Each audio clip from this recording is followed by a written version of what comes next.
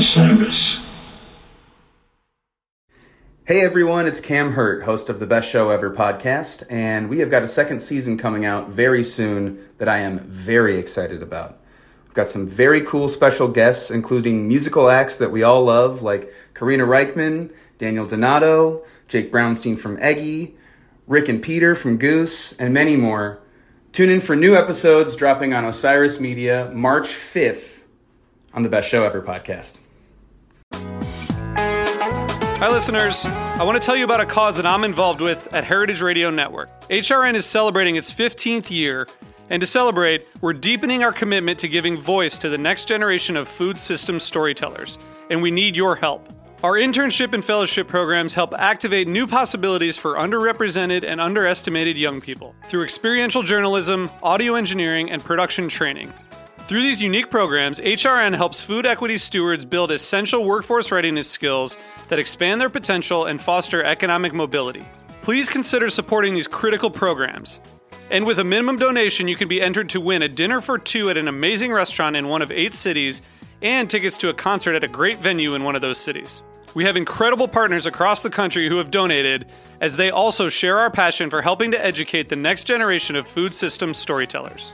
Check out heritageradionetwork.org/15 to donate and enter to win today. That's heritageradionetwork.org/15 to donate and enter to win today. And make sure you donate before March 31st. Thank you.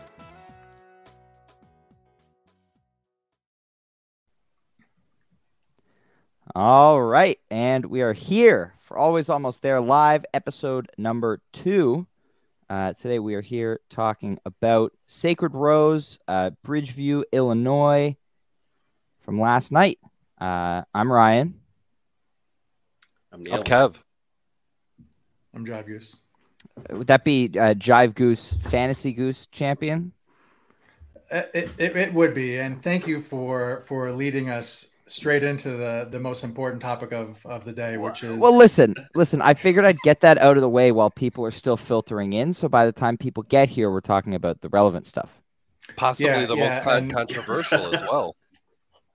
We're gonna do a special episode where we dive in and just take a look back at the season, some of my highlights, some of my best picks. So yeah, look forward to that. But yeah, thank you, Ryan, for the congratulations. I feel like it's been a long time coming, and happy to keep the championship belt in the family here. Of course, Danny won at the last tour, and Neil, did you win? I won a couple times. Okay, that's right. I thought I've heard you mention that. So yeah. Hey, fun times. But honestly, look, it's this season was really cool. The amount of players, continues to grow. I feel like the banter is growing a bit. It's expanding. There's a lot of other, cool, funny people kind of getting involved and putting up some scores too. You know what I mean? So, I'm really looking forward to the fall. And then also some of us that have been playing for a while that maybe with some of these new songs and formats aren't, necessarily doing as well as we used to. But Neil, we're going to keep trying. We're going to have fun. Kev, we just want everybody to have fun. Kev, what was your 8-pointer the other day again? My 8-pointer yesterday was hot tea. So for Thing Festival, what was your? I don't remember. Wasn't it the Father John Misty? Oh yeah, man, leave me alone. he goes for the wild card picks. Hey, I'm so far off the map at this point that Hail Marys were necessary and welcome at that point. You do what you got to do. Mike the Narc in the chat. Hi, Mike the Narc. We're going to talk about him today. He's there. He said hi. And shout out to 4 of us being in the top 6 for Fantasy Goose, and Kev for doing his absolute best, as he always does. Try very hard, and I had a lot of fun, and that's what matters. Yeah. I'm going to send Kevin a couple stickers. Good. Just because he's a great guy? Yeah, he just participated, I was told there was going to be a trophy. I was told there was going to be a trophy, but whatever. Well, you don't get you don't get anything actually. This is this will be the most recognition right here today. I appreciate that. Yeah.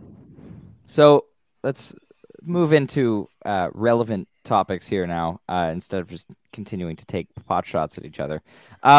We are done summer tour, which is crazy, hard to believe. Now with the cancellation of Resonance, we have 4.5 weeks before Goose performs again. There's an Arebelo show scheduled. I think there's that also that festival in September, LawnCon, with Elephant Proof and Jed, which looks to be cool. But Goose is not performing again until the beginning of fall tour on September 29th, which is crazy. We just had 2 nights at festivals very far away from each other to close out the tour. Obviously we were not live, unfortunately, yesterday to talk about Thing Festival because due to an unfortunate lack of a webcast and a stream that was up briefly, but then unfortunately the connection wasn't great. We weren't able to listen to it. But we do have a set list, and just like a couple of quick thoughts on it. It seems that they've kind of developed 2 different formulas for festival sets, as we've seen over the past 2 nights. There's the more mainstream festival kind of set, which we saw earlier in the summer at like Beale Street, obviously at Thing Festival. And then there's the different kind of festival set that's more geared towards the jam band festivals like Peach, or we saw last night at Sacred Rose. Obviously, different songs. I think we saw a few similarities between last night and Peach. I just feel like in terms of tone of the set and how it flowed. But what do you guys think of these 2 kind of festival formulas that Goose has developed this summer? Well, so I think that the set list for Thing Festival was actually really, really nice. Now, the interesting thing, of course, is that, and we don't have timings on those. We haven't heard anything yet, but just the fact that they played 8 songs in what was supposed to be, and so we're assuming was a 75-minute set. So eight tunes in 75 minutes, and then last night, by contrast, 7 songs in closer to 2 hours. They didn't get their full 2 hours, but so obviously the stuff they did at Think Fest was, they were down to business and they were playing some of their greatest songs. You know what I mean? So like we said before, you know what I mean? It's not that much different than what they did at Red Rocks. You know what I mean? Played a lot of their best, most popular songs and didn't necessarily jam out a lot of stuff. So anyway, so same type of deal that we've talked about. But the one difference that I would call out is if you look at something like what they did at Beale Street versus what they did at Thing Festival. Yeah. Maybe you're saying those are both kind of more mainstream non-jam band festivals, but they did change the formula a little bit, because that the Thing Festival, I think, was at a higher level, more towards what you would expect to see at a jam band festival in terms of their play calling and stuff like that. So anyway, I think a lot of it is just how much do they want to jam is really the question.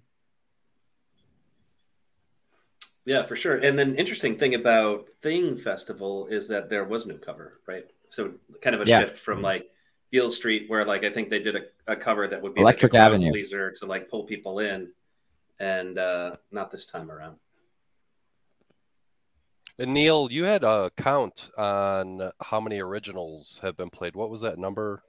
Oh, yeah. I mean, that one's crazy. I was just kind of like messing around with my spreadsheet and kind of looking at it. I was like, wow, there's just like a lot of like late August dates in here. And then I just sorted it, and it was exactly 50. So prior to last night, they had played in the previous 7 days 50 unique original songs. I don't think any of the originals last night would have made it 51. No, they wouldn't have. Anyway, they wouldn't have. So, but just over the course of those 7 days, I think that's like kind of like a cool little footnote to all of that, which is they ran through basically 2/3 of their catalog of originals in 7 days, which is pretty impressive. I mean, it's cool. I haven't like looked at it against like other more established bands and what that looks like, but I think it's probably about as hard as you can go without going like, super, super hard on no repeats and things like that. And for context, that 50, that's out of a total of 67 unique originals that they've played this year. And those originals are including Great Blue and Vasudo tunes, obviously. Yeah, I don't make that distinction at all when I track songs. I don't either. I consider those originals. Speaking of Great Blue songs, bring back Jeff Engborg, please. Yes, please. We've been missing our friend Jeff since March. We would like him to come back. So let's dive in a little bit to last night's set. I think some really, really solid improv in the first half of the set. In Pancakes, Madhavan, and Arrow. Madhavan got into a really, really nice major key jam in the middle there. Really, really great stuff. Pancakes, just straight fire from beginning to end. I think a great way to open the set, kind of draw people over from where Humphreys was playing nearby. But I just think it was a really, really great way to open the set. And then Arrow, I thought, on first listen last night, while obviously our live stream wasn't perfect, but we are so grateful to those at Sacred Rose last night who did do some audio streams for us. So thank you so much. But, from what I heard, it sounded like a pretty, I think it was an above average Arrow for 2022. Some definitely interesting sections that I am very excited to revisit once we get soundboard quality of that. Yeah, all three of those jams were largely upbeat, and like you said, I mean, I definitely struggled to really get much of a clear listen in on anything. So it's especially anything nuanced. Any times when the volume might have come down a little bit, it was even more difficult to hear. But so I know Jesse was on. I don't know if he's still on, but yeah, anybody who was there last night, drop some thoughts in the comments, because we didn't have the greatest listen, and I haven't talked to anybody really other than just a few comments here and there on Twitter who's there. So yeah, I'd love to hear people's thoughts, now they've had some time to sleep on it. But yeah, I am excited to get back to really this whole set and be able to really dig into it. Yeah, for sure. I mean, I was really, I think of the things that I'm most excited to go back and listen to, that Madhavan kind of struck me as pretty cool. That jam that they got into for a while there, and I think we were all talking about it, sounded great, but like you said, we're not going to really know for sure until we actually get a good listen to it. Then Arrow struck me as pretty good last night too. Like I was psyched about that Arrow, and I've been critical of Arrows in the past. I think we all have, where like sometimes they just don't go anywhere. But that one sounded like it went to a pretty cool, different place. So really looking forward to hearing that one as well. That Arrow seemed like it had a couple different unique sections to it. Ryan in the comments there says another great Arrow was at Beach Fest as well. I think that is a great reference point for the last good Arrow. I am definitely looking forward to getting back into the one that they played last night, because it seemed like there were several distinct, very good sections, and it was very difficult. Like a couple of you have alluded to, the bass just took over that entire Mixler last night. Yeah. There was at the beginning of Arrow, Trevor had a bass bomb that completely destroyed the sound of the stream for 15 to 20 seconds, which is pretty funny. Yeah, I was reading on Facebook. So Mike, who's in the comments, I think he posted something about the sit-ins a minute ago, but which we'll get to. He was doing sound or support for the band, and he was talking about how the sound bleed from Sector 9 coming over was kind of overtaking the bass, so they kept kind of like cranking up Trevor's bass, so it would like cover Sector 9's bass. So by the end of the show, I think what you heard on the the audio stream is actually indicative of how loud the bass was. It wasn't like a poor recording or anything like that. I think they absolutely just had the bass cranked. I mean, I'm okay with that. Props to Padge for fixing Rick's snap string mid-song and swapping amps to his backup Mesa. Wow, that's impressive. Props to Padge. I wonder Ryan, what song Ryan, would that be a backup of a backup amp, or did they bring their own amps? A backup of a rented amp, maybe. Okay. Unless they traveled with Rick's smaller amp on the plane, but I'm guessing The they were all logistics back of home. that, the logistics of that is just amazing to me. Yes, so rented gear last night as well, which I forgot to mention. Oh, they had their amps. Thank you, Mike. They had their amps. Interesting to note, most notably, I think, in Peter's gear, he had a real Hammond B3 last night, and a Fender Rhodes instead of his vintage Vibe. So if you're listening to last night's show or the High Sierra set from earlier in the summer, and you notice that the electric piano sounds a little bit different, that's because it is a rented Fender Rhodes instead of the vintage Vibe. So it's cool to hear that slightly different sound. I think the only thing that really suffers in Peter world from backlining is he doesn't have his clav, which means we miss out on his absolutely perfect clav tone a little bit. But and then your clav tweet has to sit in the draft folder. I know it doesn't get put out, unfortunately. But let's move into talking about these sit-ins. We've got a great comment from Mike to talk about here too. But we had Margot Price on tambourine and vocals for "Don't Do It." And Corey Wong on Hot Tea. I thought Margot added nicely to Don't Do It. Pretty solid cover. She was artist at large for the festival, so it made sense to have her up. I was not expecting another sit-in on the next song, but I was so happy when they called up Corey. I was just a little bit disappointed when he didn't sit in with them at Fred last year, but I'm really happy that this happened. I think, his style of rhythm guitar playing is absolutely phenomenal and just really complemented this song so well. Great solo from him in the middle section too, but I would love to hear Corey sit in on this again. His sound and his band, Corey and the Wong Notes, they are not a jam band, but they would be a very good jam band. And so it's really cool to hear It's really cool to hear him playing in a jam setting and hear how, his style really kind of opens up in that section.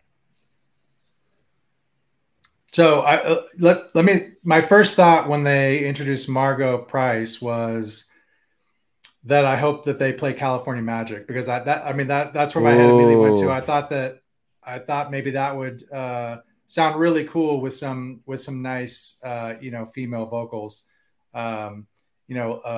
Anyway, so Don't Do It. That makes sense, because it's a song that probably, she already knew. And so, it's maybe a little bit easier, but yeah, it would have been nice. Maybe they would have had a little bit more time to work out some of that stuff. That would have been really cool. And then, the Corey stuff was really cool. That is kind of the one thing that we were able to go back to today, because there's a couple of YouTube videos up with it. So yeah, he's a great player. I'm definitely looking forward to hearing a nice cleaned up version of that on the soundboard as well. Yeah, that Hot Tea was spectacular. I just got right before we recorded, I got the full bit of it, and I watched it, before we got on. And it's almost like that song was written for them to do a sit-in with Corey Wong. It's just the fit is so perfect on it. And it just sounds amazing. And it's just a nice solid ripper of a Hot Tea, kind of awesome for a festival set, kind of showcases Corey Wong pretty well. And yeah, and he fits like a glove too. We were talking about this last night with his, his rhythm tone is basically the same exact rhythm tone that Peter would play if he were to play rhythm guitar on Hot Tea. Right. Yeah. So yeah, that was pretty cool. I think there was a comment made, I don't know if it was in the group chat last night, that Corey's guitar sounded a little more dominant in the mix than perhaps Rick did at the time. I don't know if that held up. I didn't see the YouTube video. I don't know if that held up on the YouTube video for y'all.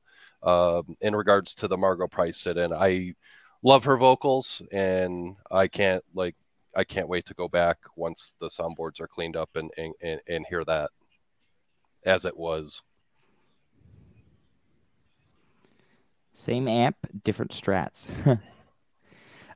Yes. So, and as you mentioned, Corey's tone being similar to Peter's, obviously also, Peter's rhythm playing and tone are, he cited Corey Wong as a huge influence on him. So it must have been really cool to play with Corey last night. You know, in addition to having Corey, you know, at the Goose Fred Festival last year, but you know, it must be really cool to get to play with one of your influences like that. But yeah, as you mentioned, tone really, really worked. And then to close the set and the tour, you know, had to be Dripfield. It was interesting to see the paper set list come out this morning because there were, I think, like 4 or 5 more songs written on it, which is, you know, very ambitious for them for a 2-hour slot. But you know, shoot for the moon. There was Animal was on it, which I think some of us were expecting, but we did have a moment yesterday before the show started where we realized that none of us put Echo of a Rose on our fantasy picks, which we figured would be an easy pick given the name of the festival, but they didn't play it. So I remember seeing Creatures and Animal. What were the others on the list? That there was a Robert closer. Oh, and the Bob Don, yeah. Robert Donaldson. I wonder if it being written as got to have audibles for different vibes. I wonder if Robert being written instead of Bob Don means that they were going to play it with, and if so, then that is an unfortunate thing to be left off. I'm actually surprised that was on the set list at all. Out of all those songs, I kind of like put them in a bucket of just kind of like bangers or like ragers, you know, and then Bob Don, I don't know if I put in that same category, even though I absolutely love the song. But yeah, it would have been interesting to end the show with that. Neil, you're going to have to come up with another bucket here. Cause it says you got to have audibles for different vibes. That's what Mike says. So you're going to have like a vibe bucket now too. A vibe bucket, yeah, for sure. So yeah, and look, I mean, that it's nice just to hear someone, you know, mention that, because you know, I know we've talked about that a little bit, where it's like, yeah, I don't know that it's always the case. But when we see these paper set lists where, you know, 3 songs didn't get played or something, I don't know that it's always the case of they were planning on playing every one of those songs. I think it's like what Mike is saying here is that, well, hey, look, let's add this other song or 2 in here, and depending on how we feel coming out of this or whatever the case may be, there's probably different criteria. These are the options we're looking at, so that maybe they're not, you know, when they're on stage and they're focused, they're not, and they do want to pivot, they don't have to go so far in their head to figure out what to pivot to. There's a little bit of almost a backup plan built into the paper set list. So it's a great strategy for sure. Yeah, I think. So it's not always poor time management. I think it's the point. Yeah, right. Yes. Right. Which is like a frequent criticism, right? Yeah, they've been better the last show where they had an early curfew. But yes, and that's, you know, I keep saying, but it's sometimes it's hard to believe that we're at the end of summer tour. You know, I guess summer tour technically started at the end of April, you know, which is 4 months ago, which is crazy. But there's been so much that's happened. You know, really excited. We are recording tomorrow. We are recording our August leg of summer tour recap episode with all 5 of us, which will be up later in the week. Very much looking forward to that and talking about, you know, bigger picture stuff as we head into this month-long break before fall tour. You guys, yeah, and then maybe another kind of mid-year check-in before fall tour starts, where we can kind of look back at some more of the kind of overarching themes, and then we can also, you know, check in on Jam of the Year, see where that's going, how the bracket's shaping up. So yeah, looking forward to you know, to digging a little bit deeper into some of this stuff. Yeah, I mean, we definitely have to bounce and look back at, you know, the year that's kind of gone by. It's 57 shows, which is an enormous amount of music, well over 100 hours to listen to and kind of digest a little bit and kind of break down for folks. So I'm looking forward to it. It's going to be great. Yeah. Before they completely move on from Sacred Rose, though, the one thing that I did want to mention, which I said I was going to mention, is that Jeff was playing a rented gong. Oh, so yes. I'm really, really looking forward to those boards so we can hear the different gong sound that that I was reading about on Facebook today. I think that was from Mike. It was from Mike. Yeah, it was from Mike. But yeah, Wong Gang. Wong Gang. Yeah, the Wong Gang. That was a good thing coined on Twitter last night. That was funny. Well, yeah, my current Jam of the Year playlist is around exactly the 24-hour mark. So if you have a spare day, but I think we're all going to be posting updated playlists within a couple of days of the soundboards for these two festivals dropping. I imagine they're not going to change a ton from where they are after Portland, but it'll be interesting to hear once we listen to I think especially that Arrow again, whether it ranks. Because let me tell you, I've had to cut some jams off the bottom to keep it at 64. I haven't been enjoying that. Oh man, so Kevin and I were just texting the other day, and I was like, it's just crazy to look at some of the shit that's fallen off. You know what I mean? I asked specifically about the Echo from MPP if it ended up making his 64, and he gave me the big no on that. No, yeah, it's really good, and it doesn't make it. Yeah, I mean, we're gonna get like absolutely dragged whenever the seating comes out. There's gonna be so many jams that people just absolutely love and are like super connected with. And like, I get it and I agree. But like, it's impossible choices now this year. Yeah, I feel like last year, there were only like 6 or 7 really popular jams that weren't on the bracket that people were a little bit upset about. But I think this year, because there are so many more shows and so many more incredible jams being played, like there's going to be a lot that doesn't make it that people are not going to be too pleased about. Yeah. And, the other thing, too, is, I mean, I feel like there's I looked into this a little bit, but there seems to be a direct correlation between attendance growth as the band plays larger venues and attendance bias. So one goes up and then they both go up. And so it's a positive correlation. There's a lot of attendance bias out there is what I'm saying. Well, yeah, and then with the amount of shows they're playing in Colorado right now, like forget about it. Like every single one of those better make the list.